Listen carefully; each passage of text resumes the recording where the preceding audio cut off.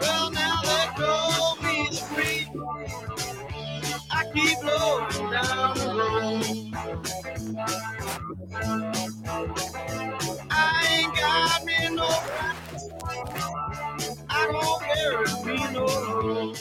Good evening, ladies and gentlemen. It's 7 o'clock on a Saturday night, and as usual, that means it's time for the other podcast. I'm your host, Robert Stacy McCain. Hello, folks. It's John here, the other guy on the other podcast, and it works better when I turn my microphone on, Stacy. Yeah. Anyway, Stacy blogs at theothermccain.com. I blog at hoge.com, and Dianna blogs randomly in a haphazard manner at deeleyadvancement.com. How you doing, Dianna? I'm here, but I'm having real trouble. I'm going to duck out and come back in. Give me a moment. Okay, Oh, no. We'll see you in a second. Real trouble down in Valdosta, Georgia. But at least she remembered to turn her mic on. Hang on a sec. I'll come back in. All right, we'll see you in a bit. She's got a anyway. bad signal or whatever. But well, anyway. Meanwhile, news from Valdosta. Well, let's wait for her to get back. What? You don't want to surprise her halfway through the story. She's back, according to the info here. Hi, Dianna. Now, Stacy, talk about news from Valdosta. Yes, the Valdosta crime wave continues. Police made an arrest after a domestic dispute took place in front of them. At 1:11 a.m. on April 11th, police in the 1600 block of North Ashley Street heard yelling. Officers saw a man chasing a young woman down the street. When he caught her, he began assaulting her. As officers ran toward the assault, both the man and the woman stood and ran from the police. The officers chased the man into a motel room where he tried to shut the door on them. Officers pushed their way in and grabbed the suspect, who resisted arrest and kicked an officer. The woman had minor injuries from the assault. The suspect, described as a 25-year-old Valdosta man, is charged with felony obstruction of an officer and misdemeanor battery family violence. He also had an active arrest warrant through the Lowndes County Sheriff's Office. So apparently they're just beating up people everywhere. On the other hand, Stacy, it could be worse. Mm-hmm. It could. I mean, for example, let's go to the left coast, only electronically, and consider what used to be a beautiful town that I've driven through on several occasions, Portland. Portland, Oregon is now a no-go zone because progressives ruin everything. I quote to you from a column in Splice Today. When Antifa besieged downtown in 2020, resulting in months of rioting and millions in property damage, President Trump offered to send in the National Guard. City Hall refused the help and vilified Trump instead. A Trump fan wearing an insignia was murdered by a rabble-rouser who laid in wait at a parking garage. The killer was later gunned down by federal agents in a Washington state apartment complex parking lot. Downtown hasn't recovered. Businesses are still fleeing. Slabs of plywood covered many street-level windows. Intractable homelessness besotting block after block and open-air shooting galleries have turned Portland into a no-go zone for thousands of locals and decimated the tourist and convention trade. The pandemic played a part in creating the current malaise, but that's over, and there's been little discernible bounce back. Well, yeah, but when you pay people enough people not to work, and they're people who, well, I titled this thing in our internal list of stuff to do here, idle hands, and the thing about being the devil's workshop or the devil's playthings. That's a spin-off of something that St. Jerome wrote in the 4th century as a commentary on one of the Proverbs. And Jerome was saying, keep busy, so find something to do so that when the devil comes, you'll see that you're too busy. And, that's good advice. And you can see what happens to a society that throws it away. Yeah, Andy No has pointed out that part of what's wrong with Portland is that it's a majority white city. It's one of America's whitest cities for the size that it is, which tends to give rise to victimhood ideology, which is connected to sweepstakes, extreme... actually. Huh? What? I call it the victimhood sweepstakes. You see, if you can't be an oppressed person, you have to find a way to expiate your guilt, and this gets very, very, very strange very, very quickly. I lived in the Bay Area. I watched it happen. It was just absolutely shocking. Yeah, one of the ways that the pandemic has helped cause this kind of problem to escalate is that people don't realize that under the rubric of pandemic relief, the federal government was handing out billions of dollars in extra unemployment. You mispronounced trillions. Yeah. Oh, thank you. But yeah, that there was in addition to regular unemployment, people were getting, I want to say it was something like $600 a month. And so that's on top of your state unemployment payment. And so, and why this was done. Well, no, here's the insanity of it. I got those checks, and they were only, they were on, well, after they take out for Medicare, back then I was getting like $2,200 a month from Social Security. Right. So, I mean, why was I getting this extra $600? And by the way, I was still working full time. Yeah. And what? Yeah. Yeah. And so this is part of why you had this escalation in gun crime and escalation in drug overdoses, because suddenly people who had nothing better to do and no self-respect, I suppose, you might say, had extra money with which they could buy guns and drugs. Well, yeah, I mean, but mostly drugs. Well, no, because you can get a good used police turn-in Glock for under $300. Yeah, yeah. Well, this is true. 3 weeks later, if you are using as many drugs as a lot of these people appear to be using, you sell it for $200 so you can get your drugs. Yeah, I have seen videos of the streets of Portland, and it's just isn't the America I grew up in. Yeah, it's just not so at all sad. People camped out on the street, stoned out of their minds, and one of the things I want to point out is that sometimes when I talk about these problems, crime, drugs, et cetera, readers may think I'm engaging in racism. We'll get to that further down the show. As if white people immune to such problems, but you They're go not. someplace like Portland, which has this nexus of whiteness and the welfare mentality, and you find, and by the way, I got a $20 um, tip jar hit for using the phrase and saying there are plenty of Caucasians living La Vita Ghetto.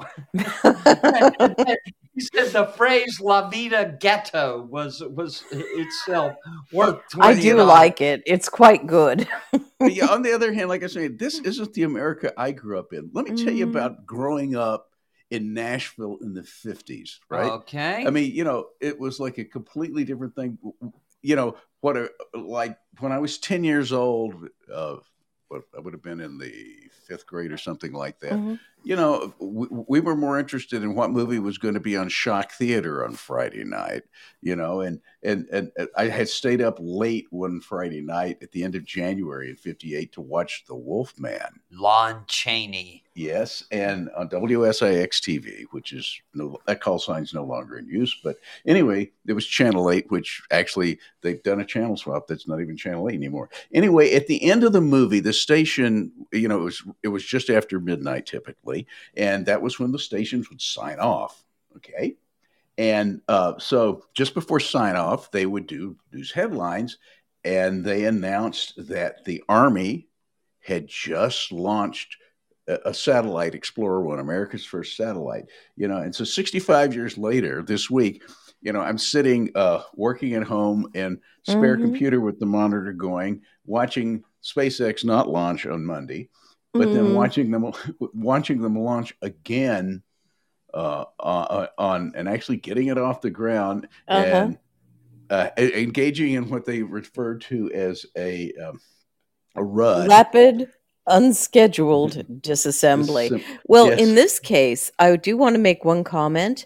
They waited way too long they'd lost control of their rocket and they waited way too long. I know they were just harvesting all the data they could to hit the self-destruct.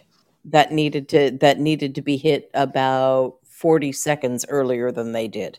Well, it was, they were looking at where things would fall in the Gulf and that sort of stuff. And that's one of the nice things about launching out of Boca Chica. I used to live in that area in Brownsville. Boca Chica Brownsville is as far up the Rio Grande as you can take an ocean-going vessel, which is why it's, you do that with Portland's the same way on the Columbia River out west. But Boca Chica is part of it's actually out of not a little more than halfway out near where the Coast Guard station is. And anyway, I did get quoted as an expert by our friend Aaron Walker, who is now on Twitchy as one of their writers. He called me. Aaron is also my lawyer, and he called me for an engineer's explanation of what had gone on. So if you go to Aaron's pages on Twitter, you'll see him. You can watch the video. But my final comment about this week in space travel is the "Are you pondering what I'm pondering" from yesterday? I think so, Brain. But when Marvin left for Texas, he was muttering about illegal immigration and PU-36 space modulators. Yeah. I remember my bugs. Yes. Anyway, but speaking once again of Twitter and Musk, Musk published a correction. You remember he had been tagging various accounts as being government sponsored or various sorts of things, and of course NPR got completely bent out of shape for being called state affiliated media. The CBC got bent out of shape and complained that they were less than 70% government funded. So Musk changed their tag to 69% government-funded media. Which I thought was so clever. Yes. Well, my whole response to that was, "Heh." But meanwhile, some other things have happened this week on Twitter. one of the things they did later in the week is they stopped dropping all that tagging. So, like the Voice of America and Russia Today are no longer tagged. CBC is no longer tagged.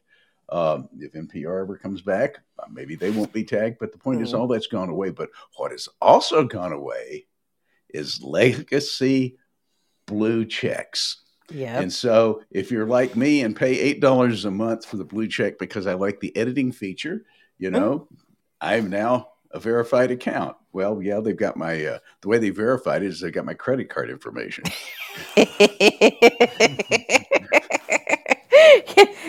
But ruthless capitalism, you gotta love it. Well, yeah, I do. And it's one of the reasons I signed up for it. But there was a mass quantity of whining. I know. Bette Midler probably got one of the worst ratios. She tweeted, "Ella took my blue check away. I'm unverified. All these years and thousands of tweets and free content. This worm has the nerve to decertify me." And they were going on. They had to go on the people were going to tweet using their identities, and it was dangerous and all sorts of on the other hand, those of us who've done things like tweet about Bud Light, and we've now been told by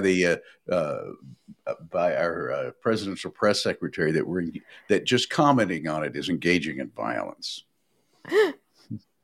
But speaking of real violence, Stacy. Oh no! Yes, you've done a lot of crime reporting this week.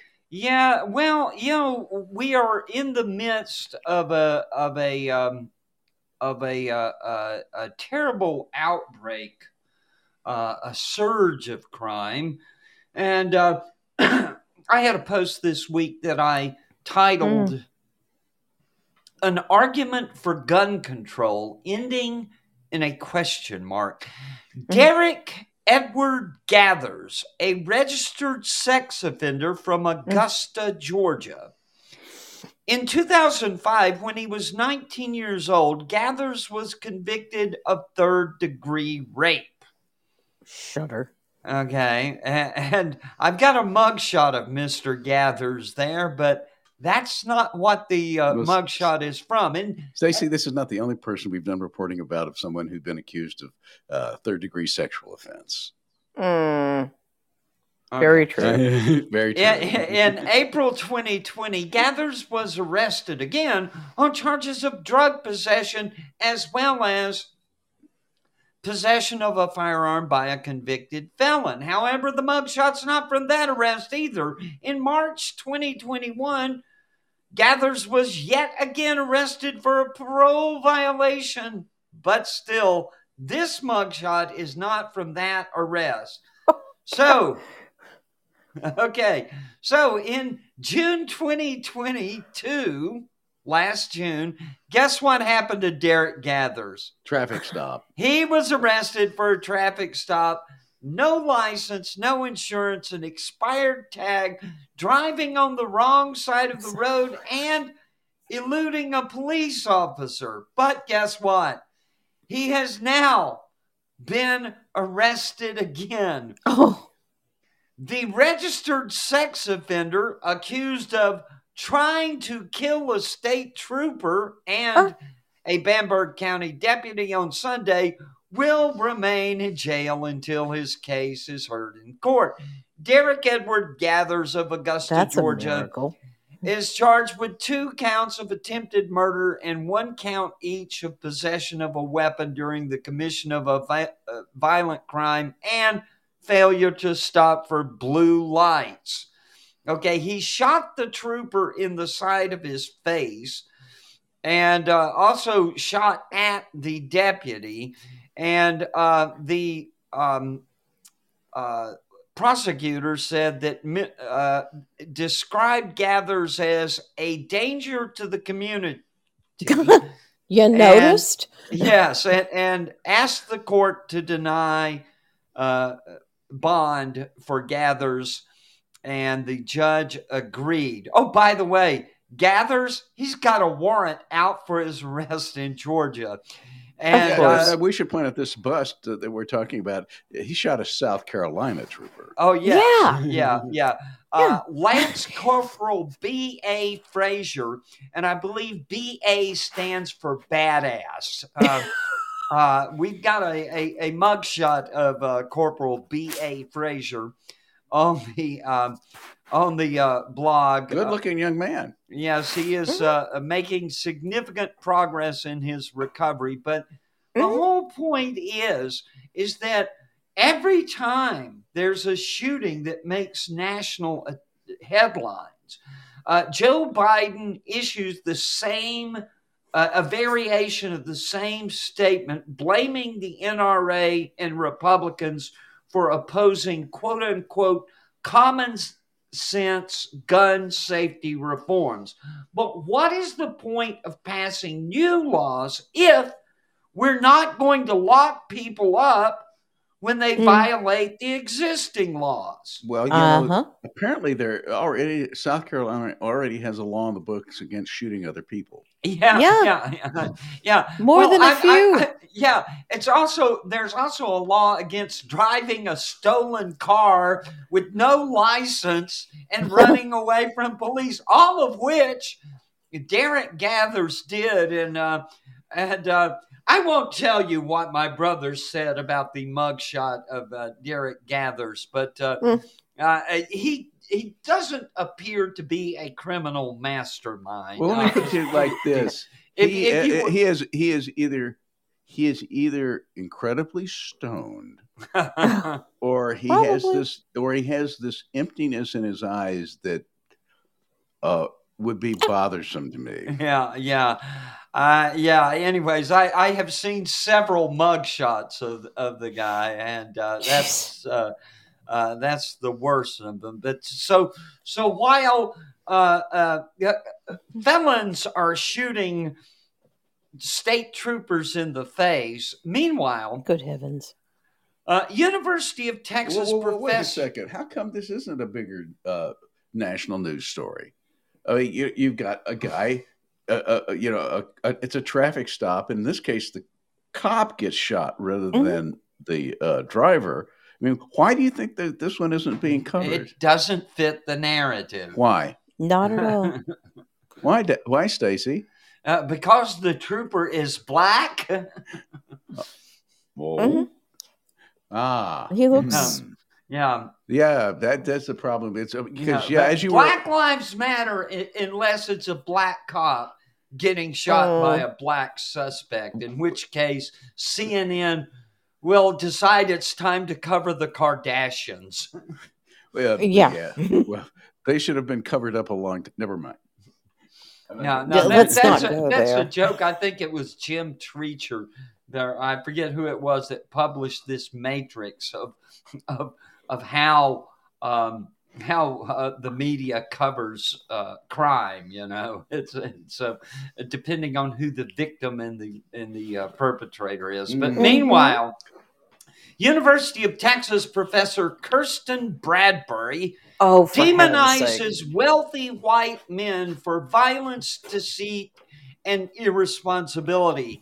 I have things to say when we get to the bottom of this. As recently as 2018, Kirsten Bradbury was paid over $100,000 a year as an associate professor of psychology at the University of Texas.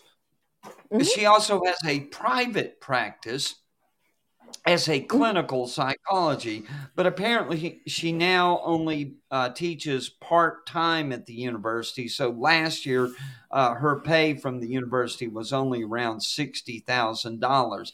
Still, I would not say she's a victim of oppression, but nevertheless, she wanted to make sure her students know who to blame for oppression.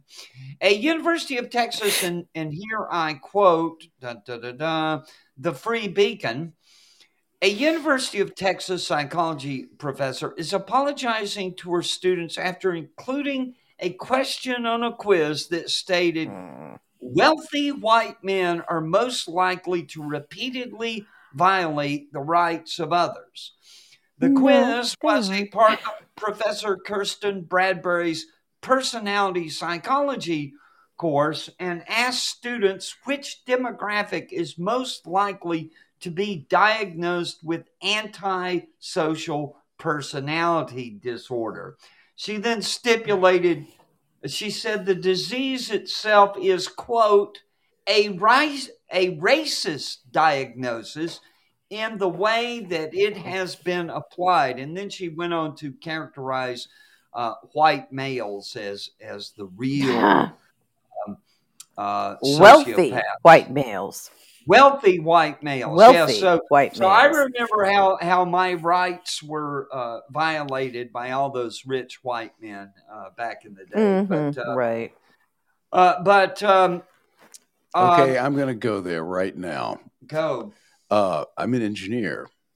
I have I'm very senior in my career, and I have a desirable rare specialty. Guess what?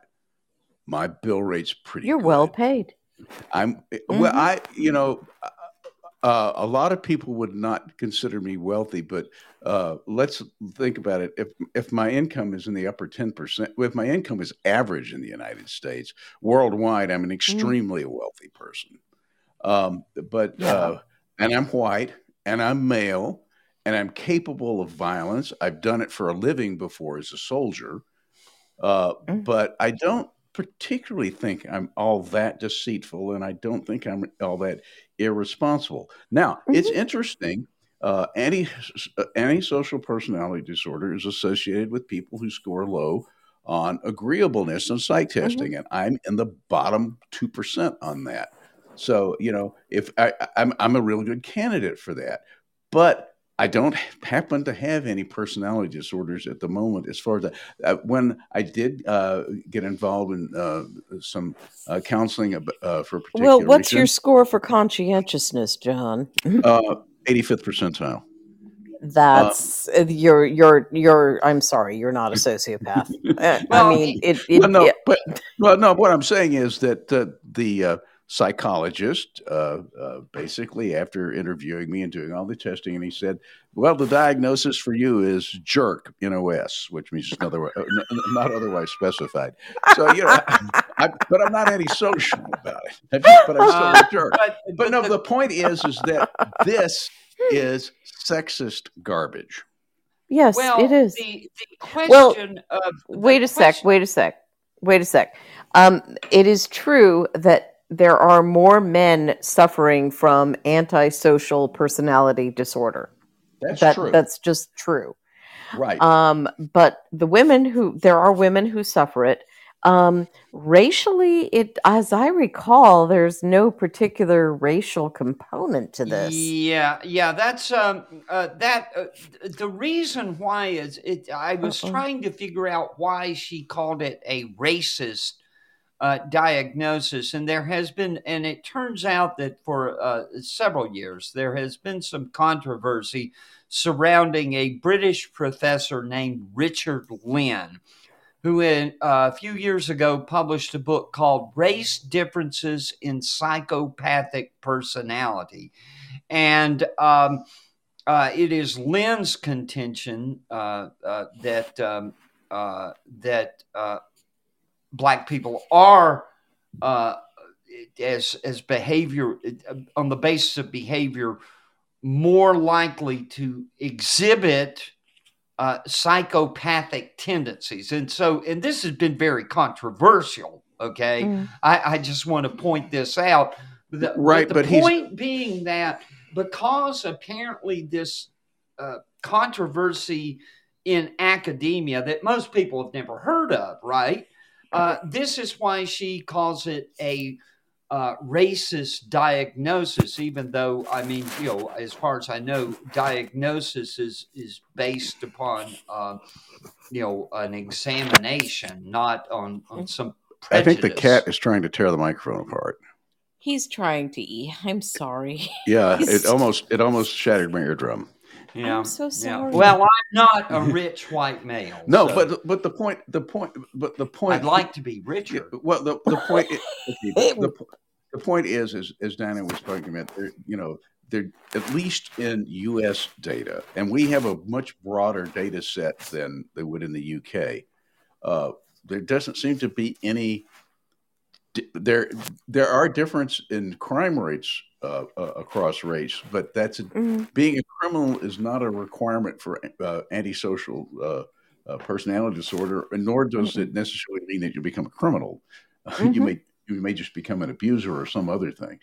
But Stacy, you need to get down and do the last couple of paragraphs of this one, because that's going to be important. Oh, wait. Do I need to do the last? See, here I am doing this. The last couple of paragraphs of the article. Yeah, well, you had taken me away. Because, denounced by the I forgot to mention that Richard Lynn, the author of Race Differences in Psychopathic Personality, that book you can purchase through my Amazon Associates link, and I'll collect a small commission on the sale. And did I mention that it's been denounced by the Southern Poverty Law Center? And I'm sure that many of my readers will say, denounced by the Southern Poverty Law Center, I must buy this book now. And as a matter of fact, I sold one. Well, not only that, Stacy, but that's one way to support the blogs is through the Amazon Affiliates Program.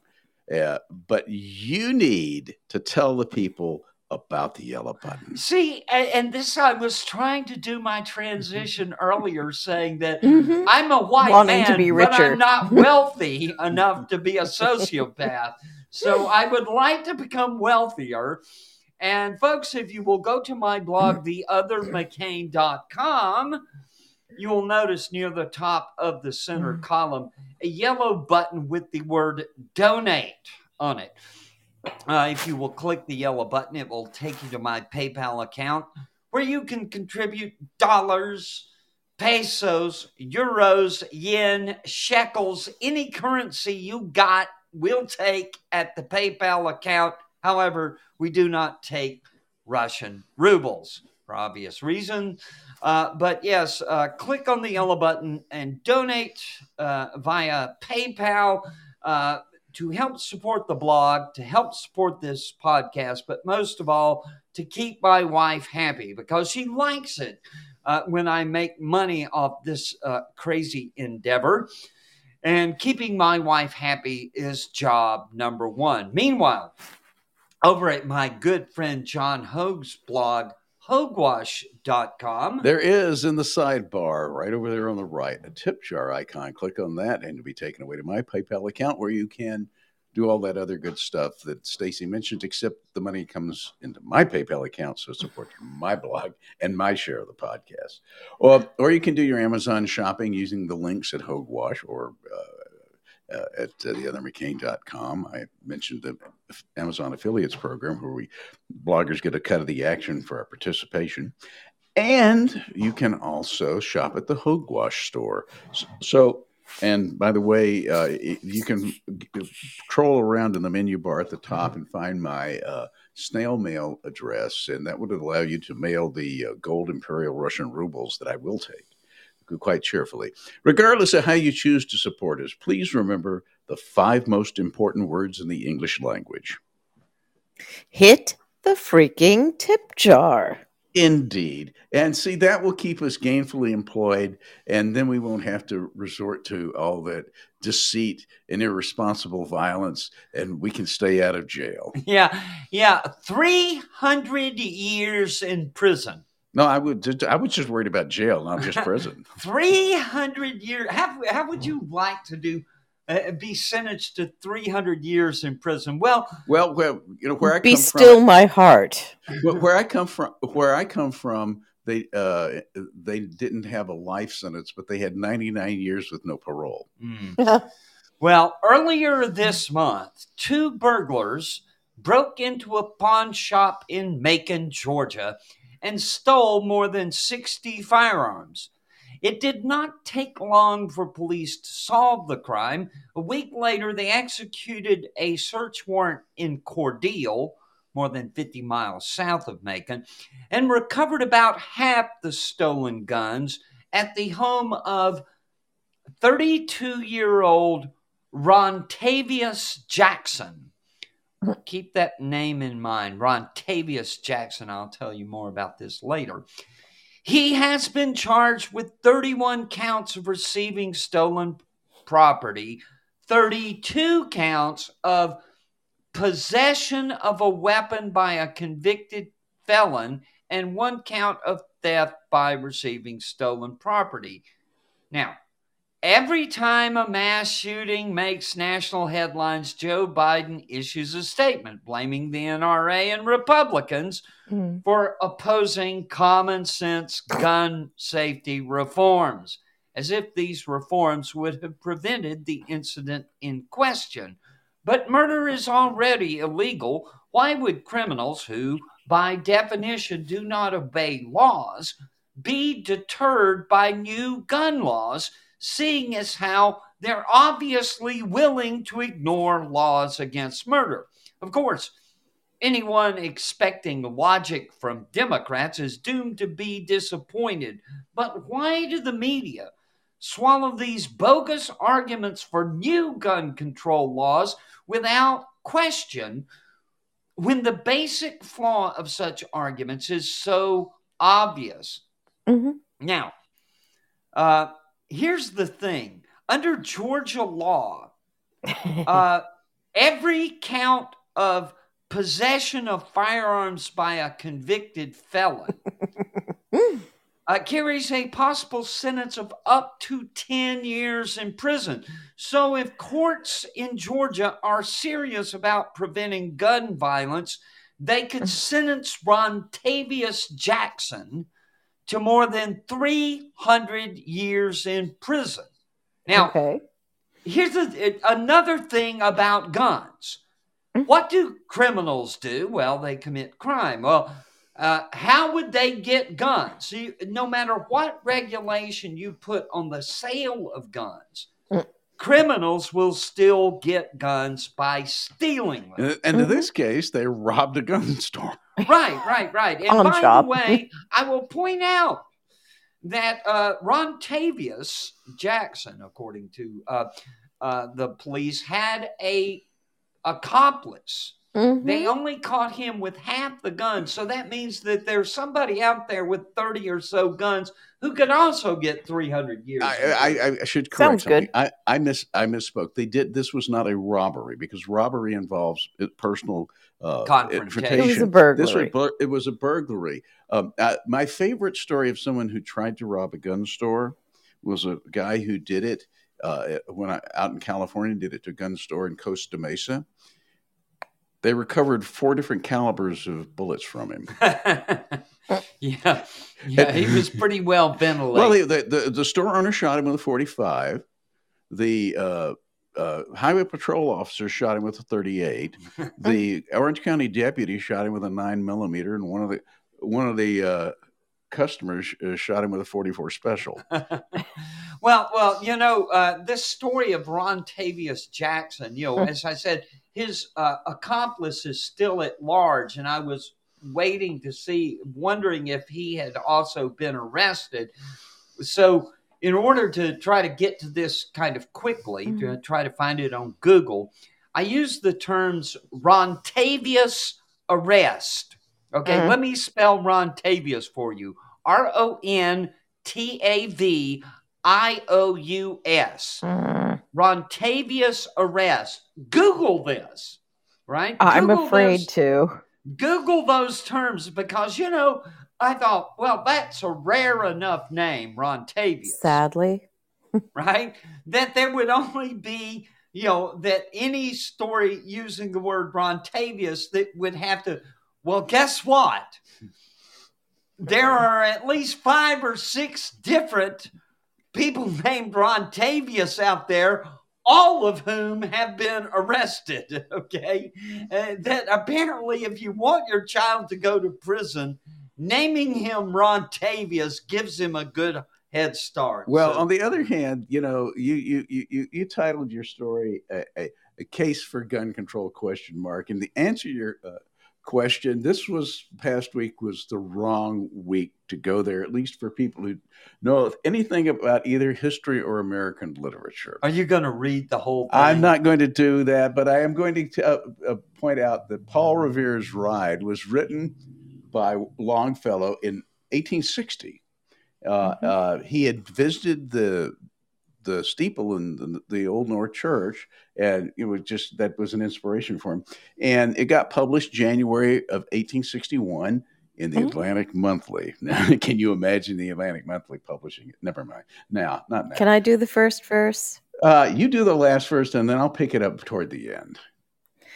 Listen, my children, and you shall hear of the midnight ride of Paul Revere on the 18th of April in 75. Hardly a man is now alive who remembers that famous day and year.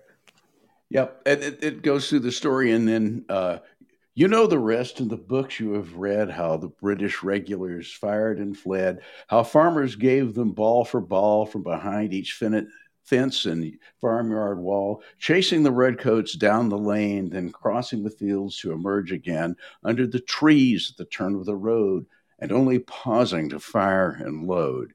And then it goes on to tag beyond. But the thing that strikes me now with that is, the poem is in the voice of an old innkeeper who is telling children what he saw when he was a child. And the line, you know the rest from the books you have read. How many kids in school actually read about Lexington and Concord? Yeah. Well, the whole point of Lexington and Concord was the government was coming to take their guns. Well, Yeah. But in terms of the other thing, the worst mass shooting in American history occurred in the late 1890s.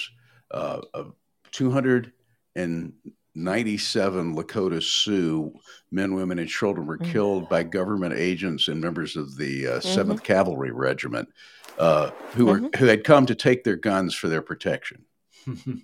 So there it is. But when the government tells you don't need a gun, you desperately need a gun. But the not everybody knows history quite as well as we three might. For example, take Don. Please, take Don Lemon. Don Lemon is on a roll, so to speak. 2024 presidential candidate Vivek Ramaswamy angered CNN This Morning host Don Lemon during a debate on gun rights for Black Americans while on air. In the heated exchange, Lemon took offense to Ramaswamy's recent statements at an NRA conference last week about Democrats in the South instituting gun laws to prevent African Americans from protecting their newfound rights in the post-Civil War era. Lemon reduced Ramaswamy's point to a declaration that the Civil War was fought merely to give Black people gun rights and berated him for it, telling him that the statement insulted him as a Black American. And it got seriously crazy. Yeah. In the heated crosstalk, Lemon also snapped at his producers who were apparently distracting him over his earpiece. And so the facts of the matter, Vivek Ramaswamy in a subsequent interview with Newsmax said, I tried to teach Don Lemon some history that he didn't understand. Yeah, well, just about any history Don Lemon doesn't understand. Let me say as a life member of the NRA, I'm very proud of being a member of the nation's oldest civil rights organization. That's right. One of the things that the NRA did during the 50s was charter clubs that were then being allowed to participate in the civilian marksmanship program of the Department of Defense. And if you participated in enough of the matches, you were allowed to buy War Department surplus weapons. They were DOD by that time, but this is stuff that was sold. The War Department had bought it, and people were able to buy Springfield rifles and later M1 carbines and M1 rifles, 45 caliber pistols, those sorts of things. And there was a lot of the ways some of these black folks could. The only way they could acquire a firearm was to be a member of these NRA-sponsored clubs. I have a colleague who tells me stories about his father's participation in those. My colleague is a graduate of Tuskegee in 1965. I've been to Tuskegee, by the way, and we're going to get to Tuskegee in a little bit. But yeah. I took a course with Dr. Oakley Holmes in African American art. Took a semester in that, and we saw the New Deal era murals at Tuskegee University, and so that's why we went there. But yeah, Don Lemon is on CNN, and need I remind you which show beats CNN in the ratings? You know what? I just lost Hang on a second. We'll wait. I'm going to bring it back. But yes, CNN insiders are baffled why the Paw Patrol will be there on the double whenever there's a problem around Adventure Bay. Ryder and his team of pups will come and save the day. Marshall, Rubble, Chase, Rocky, Zuma, Sky, yeah, they're on the way. Paw Patrol, whenever you're in trouble. Paw Patrol will be there on the double. No job's too big, no pups too small. Paw Patrol, we're on a roll. So here we go, Paw Patrol, whoa, Paw Patrol, whoa, Paw Patrol.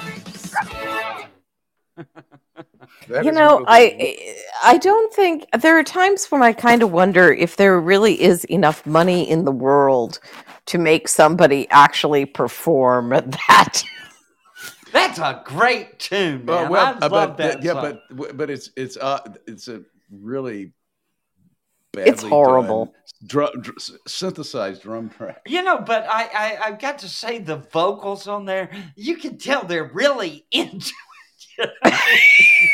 Whenever you're in trouble around Adventure Bay, and they're just into it, boy. And Ryder and his team of pups come and save the day. Stacy. Okay, all right. I'm not quitting my day job. But yeah. But CNN's insiders are baffled why the network stands by Don Lemon. And the ratings at CNN are worse than Paw Patrol. So your 4-year-old is watching a show that's more popular than Don Lemon. Well, speaking of going to the dogs, I think so, Brain. But have you noticed Spuds McKenzie has switched to harder stuff? Oi. Spud McKenzie, you may remember. In Bud his Light. cause, I would too. Oh, me. Speaking of that, I had a post up, I guess, yesterday evening. Everything is proceeding as I have foreseen. The Post Millennial reports that Elisa Hirenshade, the marketing executive behind Bud Light's partnership with Dylan Mulvaney, has taken a leave of absence.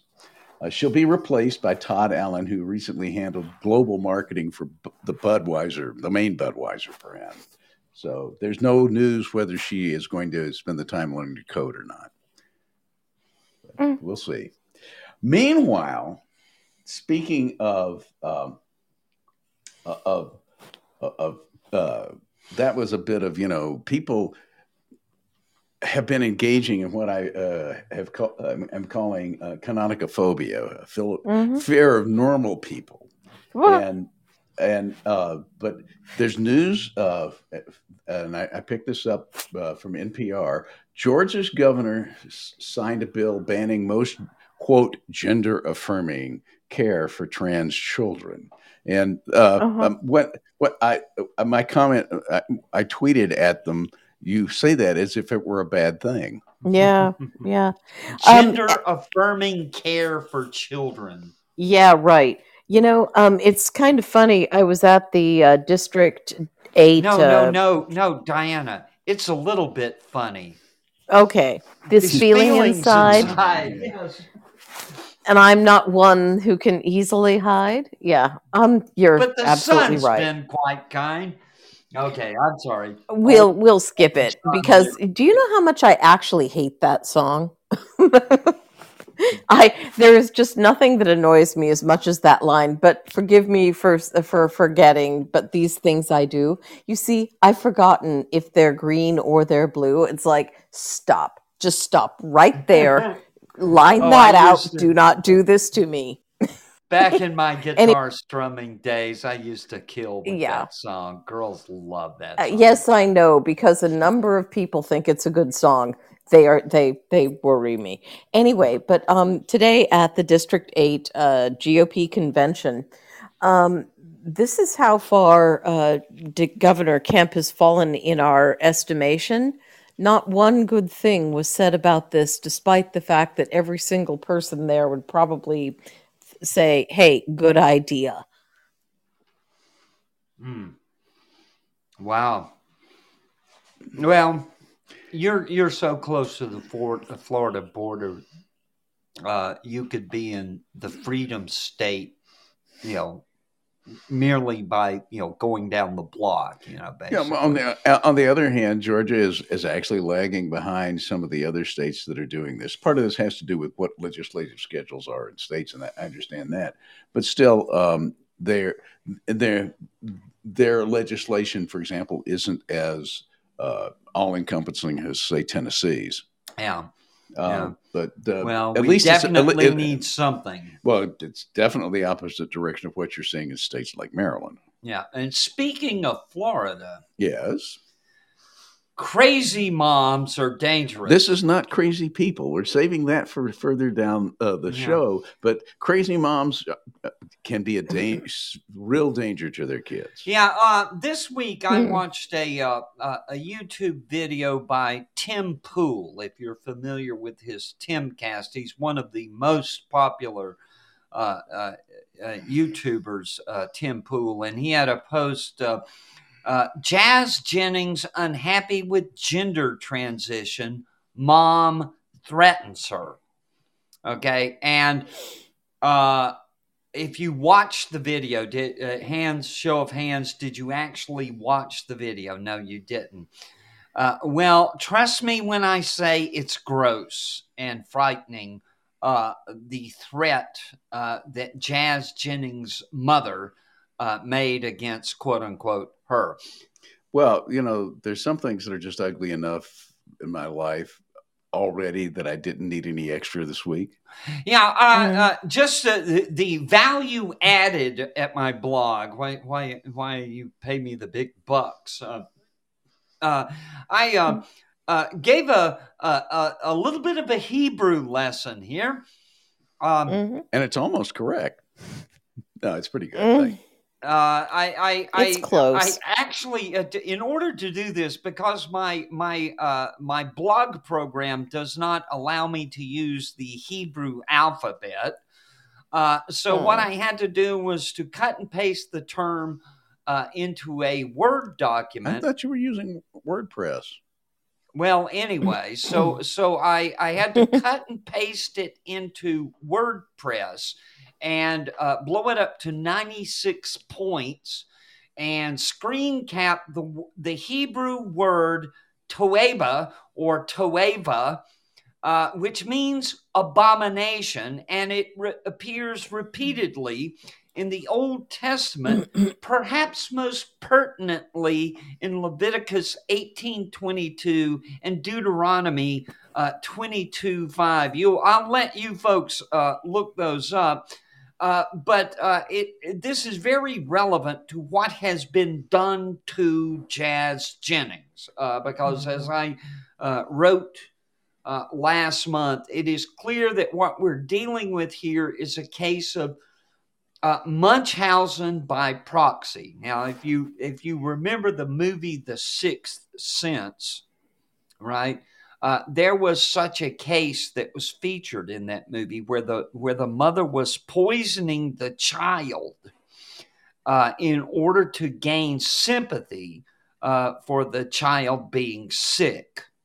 Okay, and this kind of thing of Munchausen by proxy, it's where a parent, usually the mother, feels some sort of sick need for attention by making their child sick. Well, this is what the transgenderism of Jazz Jennings is obviously about if you watch this video. But the producers of this show, I Am Jazz, which has been on for 8 seasons now. I think it may be in its 9th season, but it's 8 or 9 years going back to 2015.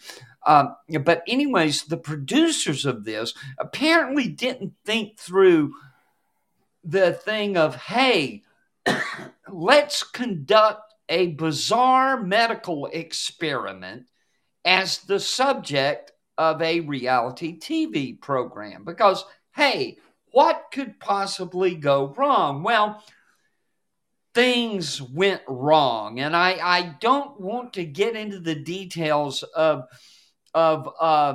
unexpected consequences of so-called puberty blockers. Okay, that's one of when you talk about childhood gender affirming care for children, as they're calling it.